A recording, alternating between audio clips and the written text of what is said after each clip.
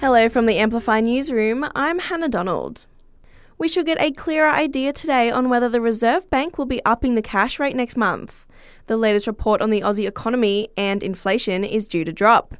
UTS economist Tim Harcourt says things have been tracking downwards, but it's anyone's guess if that trend is reflected again. You can get surprises and, of course, we have energy prices jumping around globally as well. But most people think that things are going to ease off.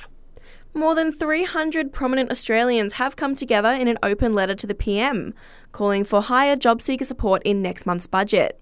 Among them, Canberra's own MP Alicia Payne and Independent Senator David Pocock. They want to see an increase to job seeker and related payments to $68.40 per day, saying the current rates are so low, people are forced to choose between paying rent or buying food and medicine. It's official. Joe Biden has announced his bid for re-election in 2024.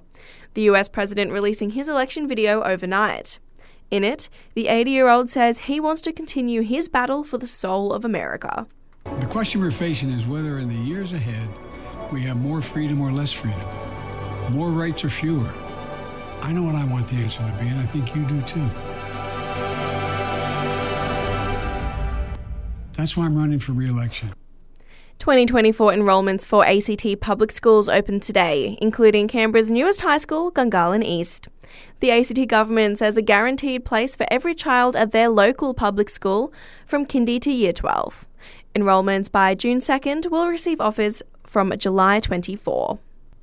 Let's get our kids active for free. The Physical Activity Foundation's community pop-up series launches in Caldwell this Sunday, with a guided fitness class before a community walk. This series will be running for 4 days in 8 suburbs per year over the next 3 years. There'll be everything from basketball to orienteering. Find out more on the Physical Activity Foundation's website. Australians are some of the biggest food wasters in the world. In fact, we're 4th highest contributors, throwing out around 7.6 million tonnes of food each year. Food technologist Emma White says wasted fruit and veg are the biggest contributors. I think a lot of us don't realise if we're buying fresh fruit and vegetables, a lot of that can be frozen. In our household, we actually freeze most fruits and vegetables, and we use them either in a casserole or actually in smoothies.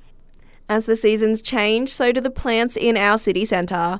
From 12 today, you can head on down to Garima Place and pick up some free plants and flowers.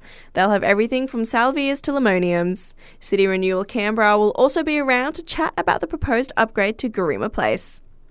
And US Ambassador to Australia, Caroline Kennedy, has gotten right amongst the celebrations of Anzac Day.